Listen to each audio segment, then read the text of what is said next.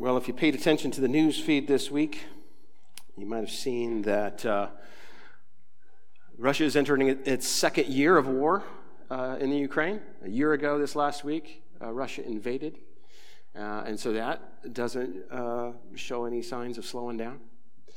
You may have seen more balloons making the headlines, and whether or not those balloons are of Chinese spy origin or whether they came from Hobby Lobby, we're not completely sure.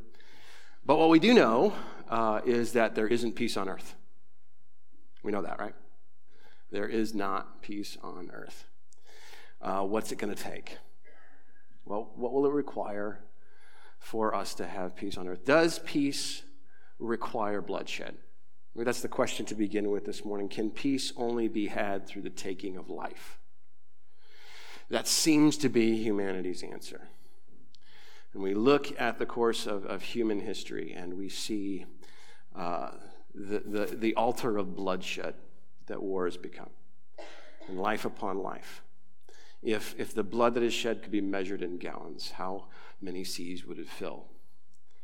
What is the answer to peace? Maybe a little bit of history for you this morning. We've had 46 presidents in the United States. We have 46 different presidents. 8 of those have died while in office.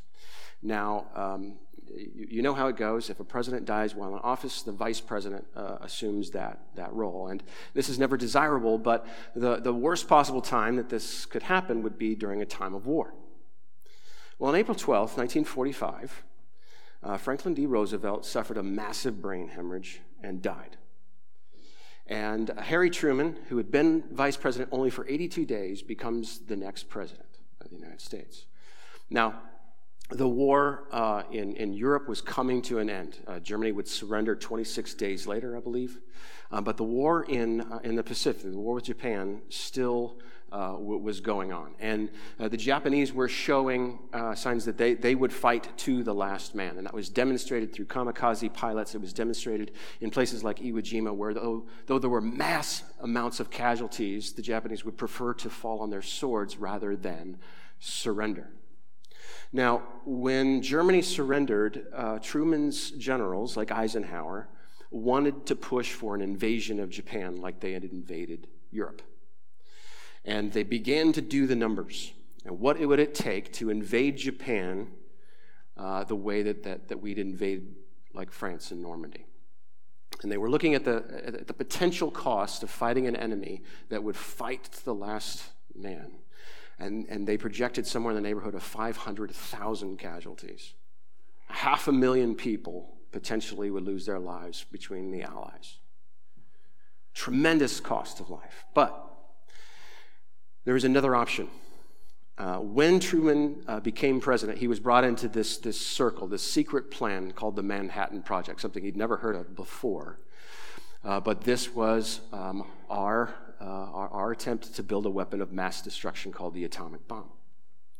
And he was told that the potential loss of life, if we dropped the bomb rather than invading Japan, it would cost mostly civilian lives, but tens of thousands. Now, you know the history, and you know the path that Truman took. Right?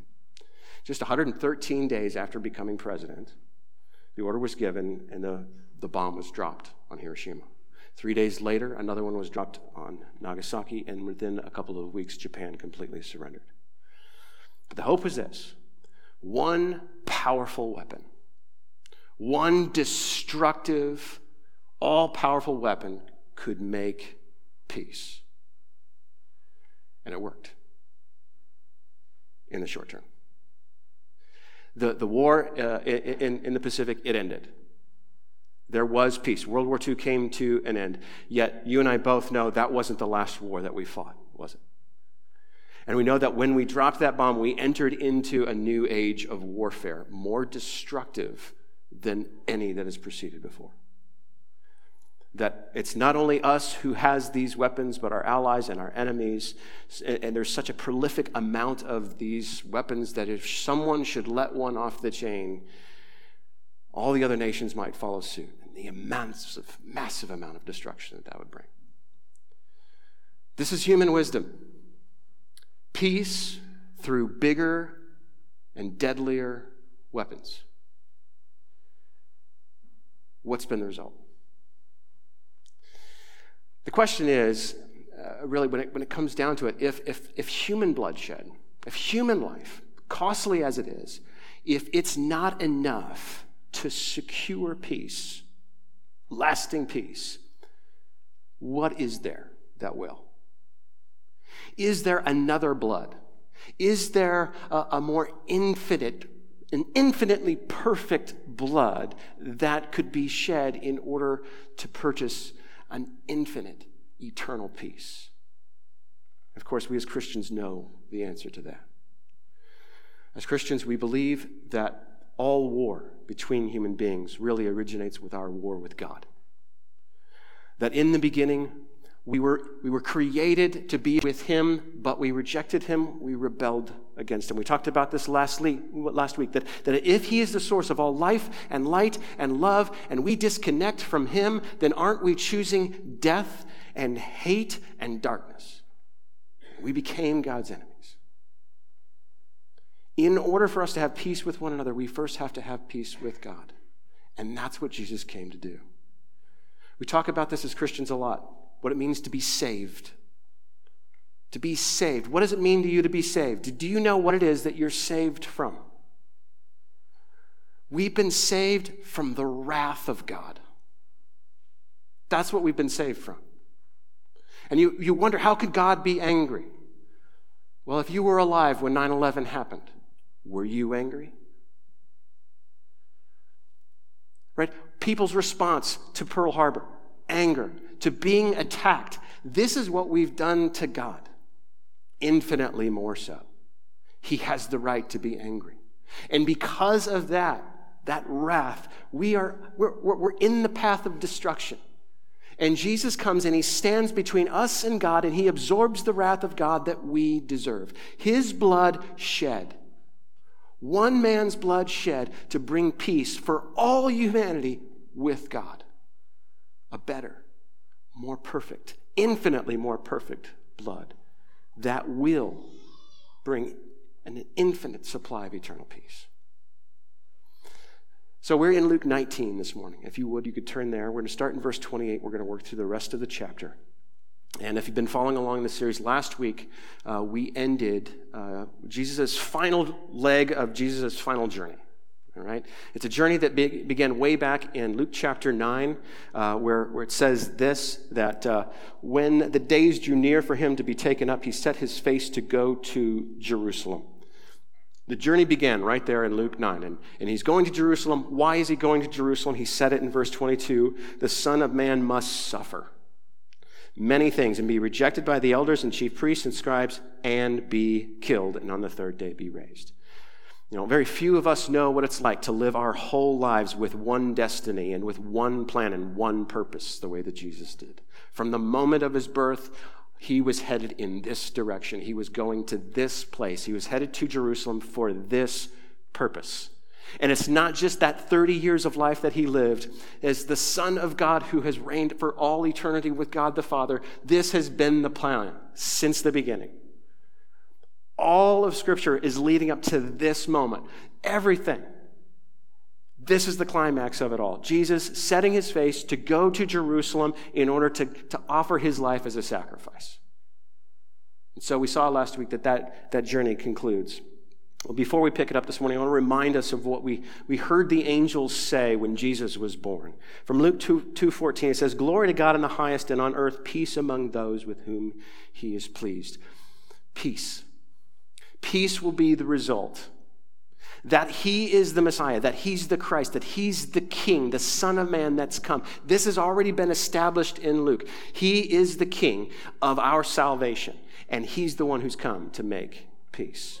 And so we're going to see three things this morning in the passage as we work through it. First, we're going to see the King of righteousness come riding an animal of peace. Secondly, we're going to see this King of salvation come to the city of peace. And thirdly, we're going to see this King of righteousness come to the house of peace, or the house of prayer. And so let's begin. Will you look with me? Luke 19, beginning in verse 28. And when he had said these things, he went on ahead, going up to Jerusalem.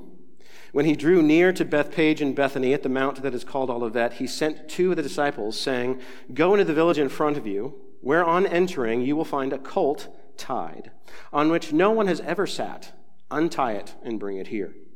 If anyone asks you why you are untying it, you shall say this, 'The Lord has need of it.'" So those who were sent away and found it just as he had told them. And as they were untying the colt, its owners said to them, "Why are you untying the colt?"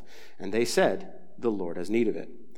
And they brought it to Jesus, and throwing their cloaks on the colt, they set Jesus on it. And as he rode along, they spread their cloaks on the road. As he was drawing near, already on the way down the Mount of Olives, the whole multitude of his disciples began to rejoice and praise God with a loud voice for all the mighty works that they had seen, saying, "Blessed is the King who comes in the name of the Lord. Peace in heaven and glory in the highest." And some of the Pharisees in the crowd said to him, "Teacher, rebuke your disciples." He answered, "I tell you, if these were silent, the very stones would cry out." This is a powerful piece of scripture that is completely rich with symbolism. There's so many images in here. This is why it's important that we read our whole Bibles, that we have an understanding of all of what God's word says, because it's actually one story. This is the climax that we're reaching, but it's actually one story. And so all of the elements that are in it are beautiful and powerful and important. And here Jesus, through this account, or Luke, he's pointing to all of these images, many of them from the Old Testament, and he's drawing our attention to them. And it begins in Genesis chapter 49. In that passage, there's an individual named Jacob, and he's dying. He's the grandson of Abraham, the great patriarch, but he's the grandson of Abraham, and he has 12 sons, and each of these 12 sons are going to become a tribe of Israel. And he calls each one of these sons to him, and he prophesies over them. There's this prophetic blessing, and he tells them what kind of people they're going to become, what kind of tribes are going to come forth from them, and what will be significant or characteristic about each one of them. And he calls his son Judah to him, and one of the first things he says to him is that the scepter will not part from you. In other words, this is a kingly image, that this will be the tribe from which kings come from. There's this kingly image there. That's why when Luke is recounting this story, he makes sure to include Jesus' genealogy. Right? He's from the line of David. David came 600 years after Jacob, the greatest king of Israel, who God promised there would always be a king of his line sitting on the throne. That's where Jesus comes from. Now, there's the picture of a scepter here, this kingly thing. But then it says this in verse 11. It says, "Binding his foal to the vine and his donkey's colt to the choice vine, he has washed his garments in wine and his vesture in the blood of grapes." There's two images really here. The first is that of a colt of a donkey. A young donkey, this is an unbroken, unridden donkey, and it's tied up.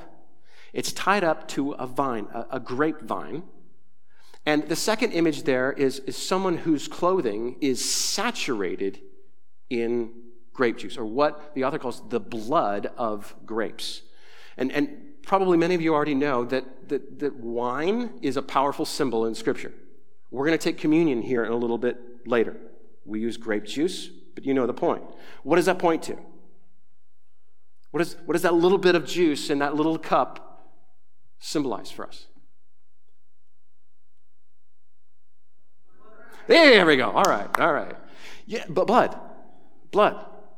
There's this powerful image here, right? Of somebody whose clothing is soaked in blood. Now, this image actually connects, it's something at the beginning of Scripture, it connects to something at the end of Scripture in Revelation 19. And we read this. "Then I saw heaven opened, and behold, a white horse. The one sitting on it is called Faithful and True, and in righteousness he judges and makes war. His eyes are like a flame of fire, and on his head are many diadems. And he has a name written that no one knows but himself. He is clothed in a robe dipped in blood. And the name by which he is called is the Word of God. He will tread the winepress of the fury of the wrath of God the Almighty. On his robe and on his thigh he has a name written, King of Kings, Lord of Lords." Do you see kings there? Kingship authority, right? Do you see blood there? A lot of it, right? Do you see there's an animal connection there? Only in Genesis 49, the animal is a donkey. In Revelation 19, the animal is a war horse. In Scripture, kings rode both animals. They would ride a donkey or a colt of a donkey, a young donkey, to their coronation. Riding into the midst of their people who would make them king, they ride towards their people in peace and made king. However, when it's a time of war, they ride out from their people towards their enemy on a horse. Kings rode both. What is Jesus riding in Luke 19?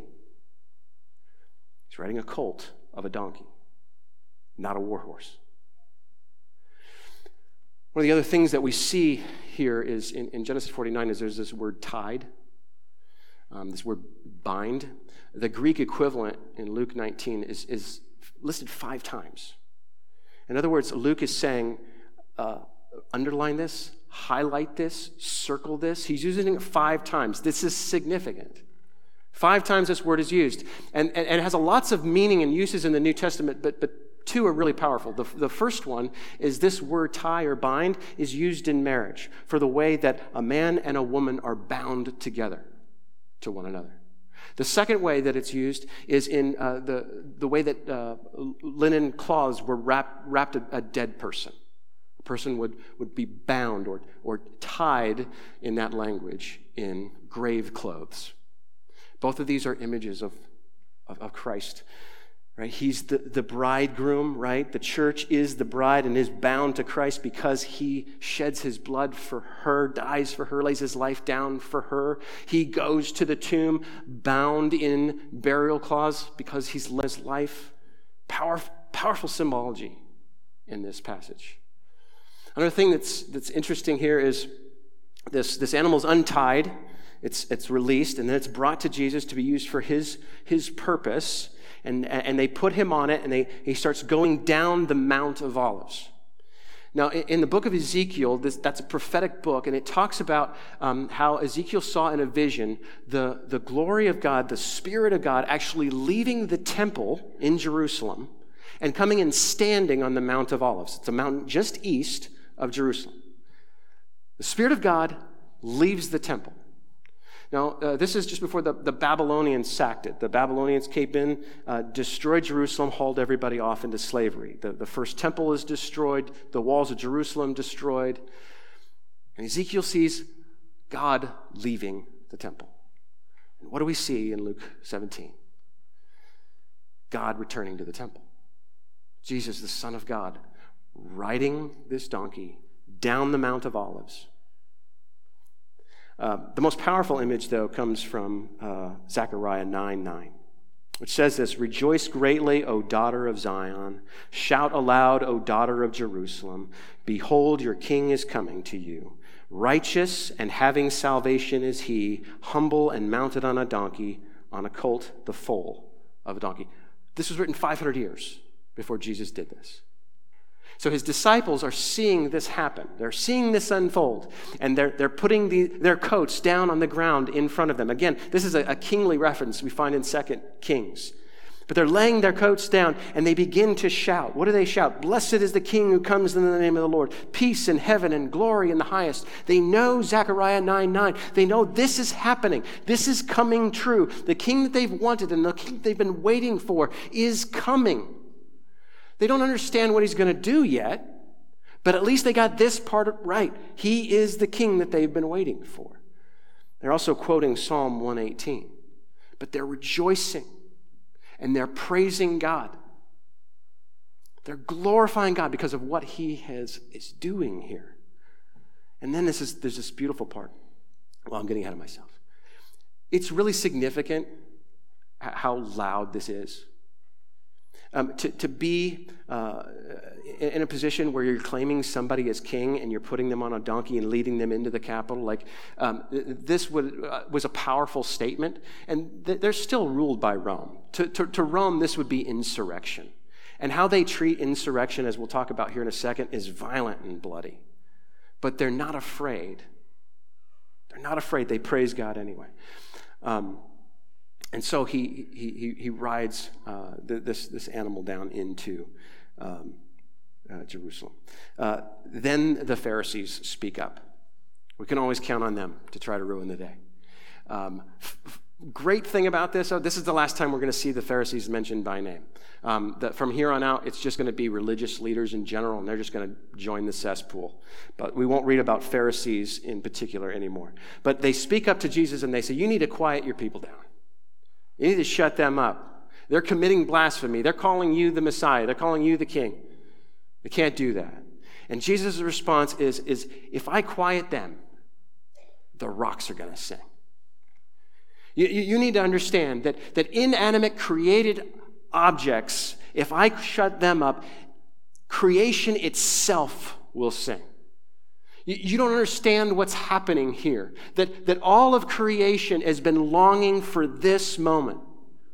All of the world and creation has been longing for this time where the king is going to come and he's going to make it right. Everything's been building up to this. You can't shut it down. You can't silence it, and you can't stop it.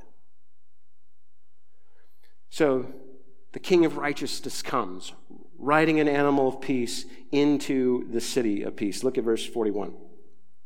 And when he drew near and saw the city, he wept over it, saying, would that you, even you, had known on this day the things that made for peace. But now they're hidden from your eyes.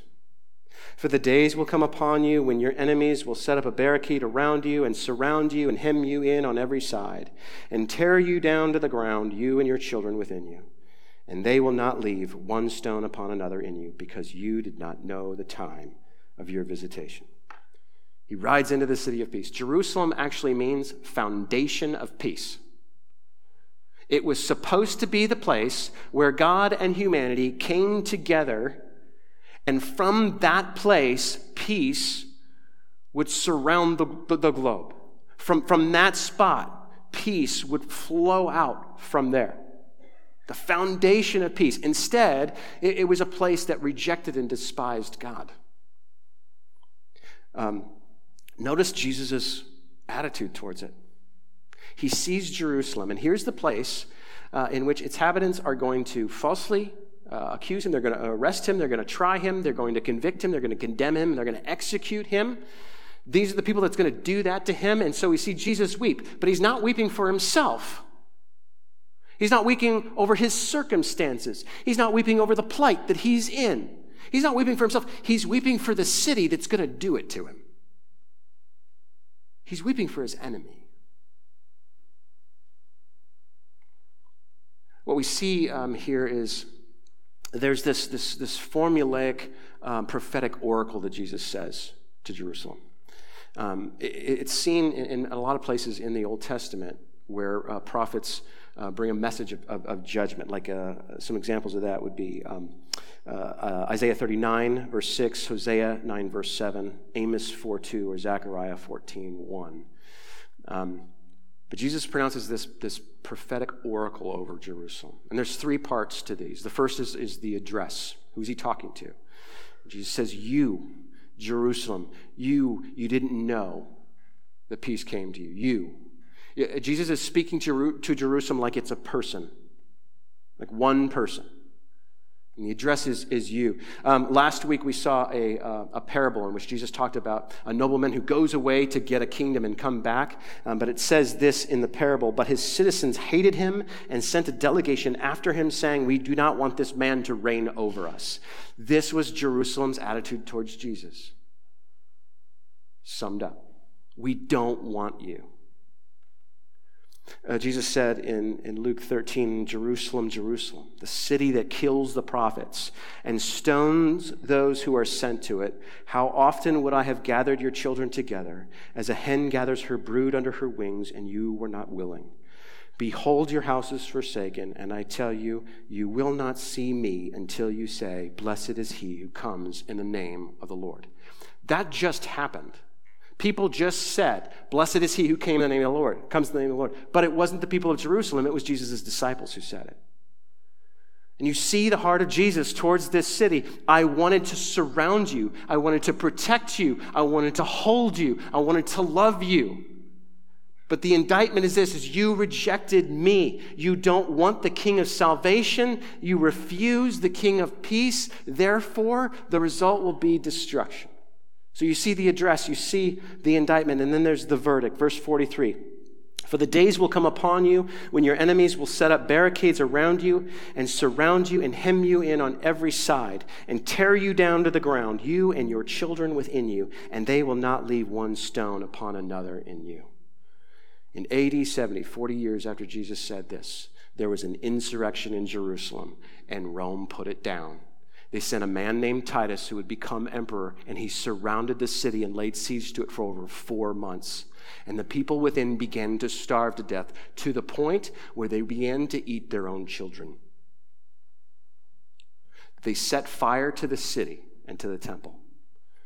And that intense heat from that fire caused all the gold in the temple to melt, and liquid gold ran into the cracks between the stones of the foundation of the temple. And so when the fire was put out, Roman soldiers literally took crowbars and pried every stone apart to get after the gold. They literally left no stone sitting on top of another one. That's how complete and utter the destruction was. And that's what Jesus prophesied would happen. And he didn't do it because he was vindictive. And he didn't do it because he was vengeful, because of what Jerusalem would do to him. But you hear and you see the heart of Jesus on display. He wept for this city. Well, the King of salvation rides not just into Jerusalem, but he rides to the house of peace, or the house of prayer. Look at verse 45. And he entered the temple and began to drive out those who sold, saying to them, "It is written, my house shall be a house of prayer, but you have made it a den of robbers." In the other Gospels, you'll find much lengthier passages of Scripture about Jesus cleansing the temple. Much more descriptive passages than Luke gives.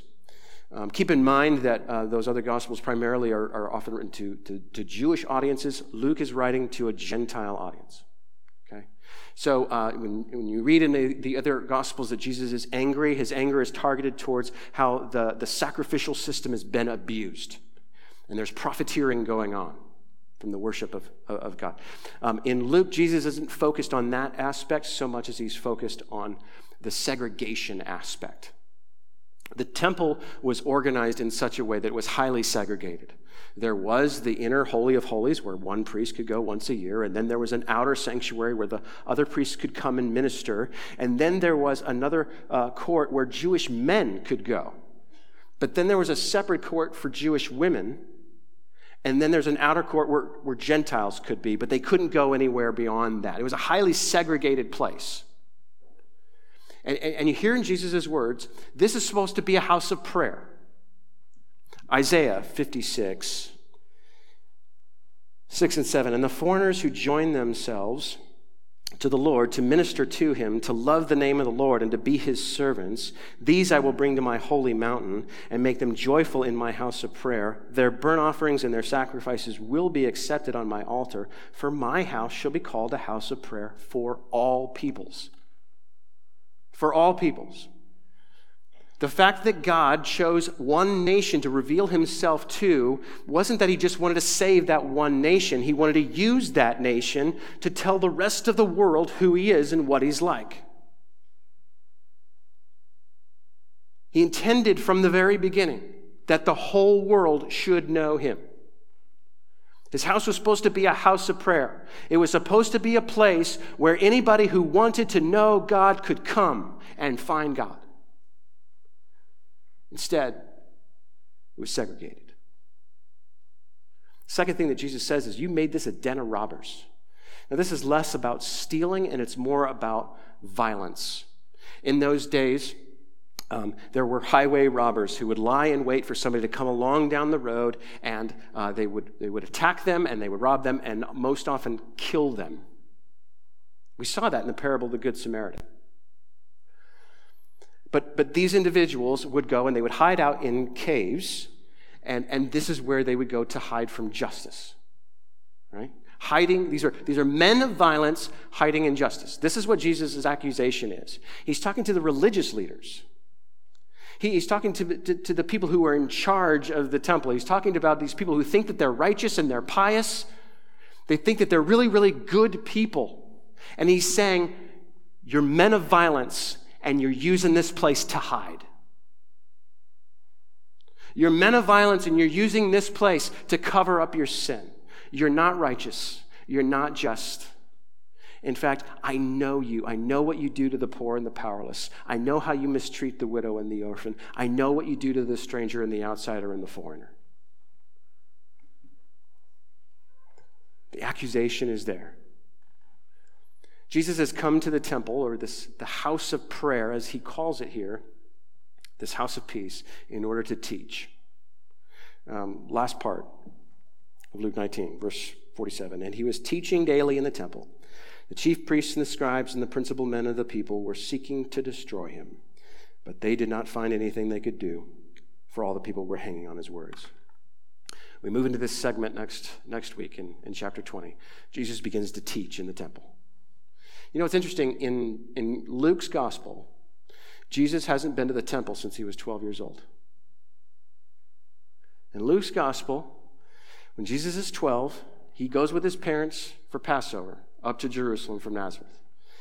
And after the Passover is over, the family returns, but Jesus isn't with the group that they're traveling with. And they get a couple days' journey outside of Jerusalem, and they're looking for Jesus, and they realize they must have left him behind. And so they return to Jerusalem, and they begin to look for him all over the city, and they find him in the temple. And they're asking, what are you doing here? And they find him like learning. They find him participating in the conversation. And everybody's amazed at his knowledge and his insight. And they ask him, what happened?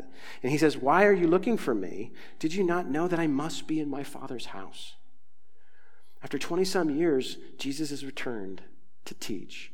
And he's going to spend the remaining days of his life teaching people about who God is and the actual plan.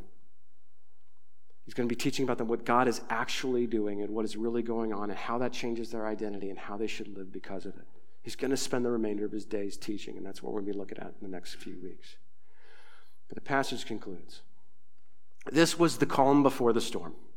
Starting next week, Jesus is going to start picking the fight that will lead to his execution. The calm before the storm. But here is this King of salvation to bring peace. And how does he do it? Now, human wisdom says, build bigger bombs. Have more advanced technology. Have a greater number of fighting men. Have better airplanes. Like, build bigger and better weapons. More destructive. That's how humans solve the problem of war. That's how we go about making peace. And what has been the result of human wisdom? There is no peace on earth. And yet, what is God's response? You know, it's interesting how we thought that God would be like us. The disciples believed that Jesus would come, he'd become king, and he would raise up an army and go and conquer the world. We thought that God would do war to make peace like we do. But that's not how he did it. Instead, he didn't come to raise an army, and he didn't come to put weapons in people's hands. He didn't come with power. He came with weakness. He came small, and he came vulnerable, and he came mortal. And he put himself into the hands of violent men. And that's how God made peace. Through the blood of his Son. Do you have peace with God? You will never find peace with other human beings until you have peace with God first. That's the relationship that has to be the first one. And he has done everything for you to have peace. You can't shed your own blood. It's not costly enough. His was. One man's blood of infinite value was paid to secure infinite and eternal peace for all of us. Has that changed who you are? We're going to partake of communion now. And the elements are in the inside rows and on trays, and you can pass those now. As we partake of communion, be reminded, first of all, of what those elements symbolize. The bread is his body given for you and for me. A mortal body. God takes on flesh and he puts himself in the hands of violent men in order to die. That cup symbolizes his blood. His blood of infinite, infinite value, shed for you and I so that we could have peace with our Creator. Now, there's 4 questions that I ask you to ponder or meditate on as you prepare to take communion this morning. Here's the first one. Do you proclaim the King has come and glorify God because of it? We just saw the disciples. They see Jesus riding on this animal. They know prophecy is being fulfilled. This is the King they've been waiting for, and they will not be silent about it. They will not be silent about it. The King has come, and they will proclaim it. And they're not going to fear Rome. Do you fear Rome? Rome being your coworker or that family member or that neighbor or the culture in which you live that is telling you you worship the wrong king. Keep your mouth shut. Do you proclaim him? Second question, do you weep for the people that Jesus weeps for? One commentator on this passage put it well. He said, perhaps there is something wrong with someone who claims to have the peace of Christ, but never seems to have the tears of Christ. Jesus wept for his enemies. Do we? Third question. Are you living as a temple of God? You know, that temple, it was destroyed in 70 AD. Before it was destroyed, the Spirit of God left it. On the day of Pentecost, the Spirit is sent to live in the heart of believers. If you are in Christ, then the Spirit of God is in you. The same glory that indwelt the temple of God now lives in you. Are you living like a temple of God? And there's 2 implications of this. The first one is this. Is there any part of you that you haven't allowed the Spirit of God access to? Any part of your fears, any part of your desires, any part of your heart that you say is off limits to God? Does he truly rule your heart? The second aspect of this, since he lives in you, are you a meeting ground for God and people? You're a portable temple. Like, the days are long gone when people who need God will stumble into places like this. Very rarely, I think, will people come to buildings like this to encounter Jesus. But if you are the temple of God, they're more likely to encounter you out there.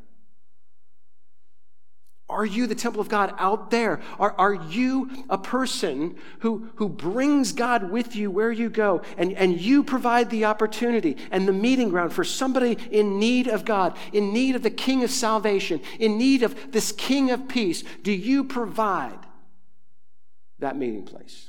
Because you're the temple. You're the temple. Last question. Do you know your identity and purpose? Based on who Jesus is, based on what he's done for you, how does that change who you are and how you get to live? Does it actually change you? What is your purpose and identity? I struggle with this. Maybe you do too. I think we want to be Revelation 19 people instead of Luke 19 people. Here's what I mean by that. In Revelation 19, we see Jesus, this powerful warrior riding on a war horse, and he's followed by powerful warriors riding on war horses. And that's what we want to be. We want to be valiant, courageous warriors for God. Now, that's going to happen, but that's not now. We're not living Revelation 19. We're living Luke 19. Jesus hasn't called us to pick up weapons and follow him into war.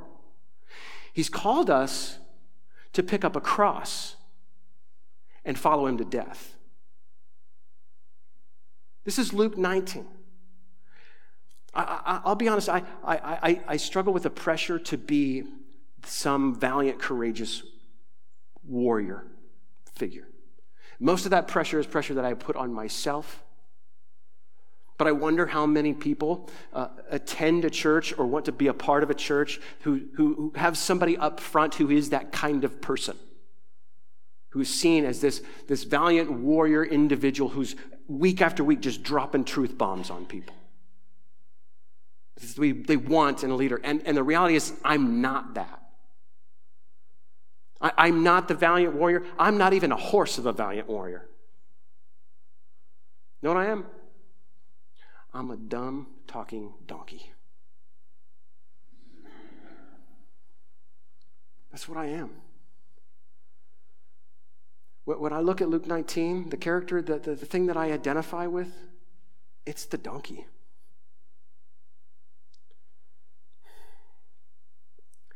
He has untied me. He has set me free from sin and death so that I might serve him. So that I might deliver his message wherever he wants it to go. But I'm just a dumb, talking donkey. And I'm weak. And I think that's okay. I'm reminded of what Paul says in 2 Corinthians. He's recounting God's words to him. My grace is sufficient for you. My power is made perfect in weakness. And so Paul says, therefore I will boast all the more gladly of my weaknesses, so that the power of Christ may rest upon me. For the sake of Christ, then, I am content with weaknesses, insults, hardships, persecutions, and calamities. For when I am weak, then I am strong. To be weak so that his power can be demonstrated. I'm okay with that most days. Where's your identity found? And where's your purpose? I'm going to ask that those questions be put back up there. So take a moment before you partake of these elements and ponder these things. Let me pray. Lord Jesus, thank you. Thank you. You came to pay the penalty that we deserve to pay. You came to assuage the wrath of the Father. You stood between us and him and you absorbed it. You took what we deserve. The reality is, we were bound to sin and death, but worse, we were bound to the wrath of God. And you untied us, and you set us free. But help us to remember that you bound us to yourself, and you bound us to your purpose, and that we are meant to glorify God because of what you've done.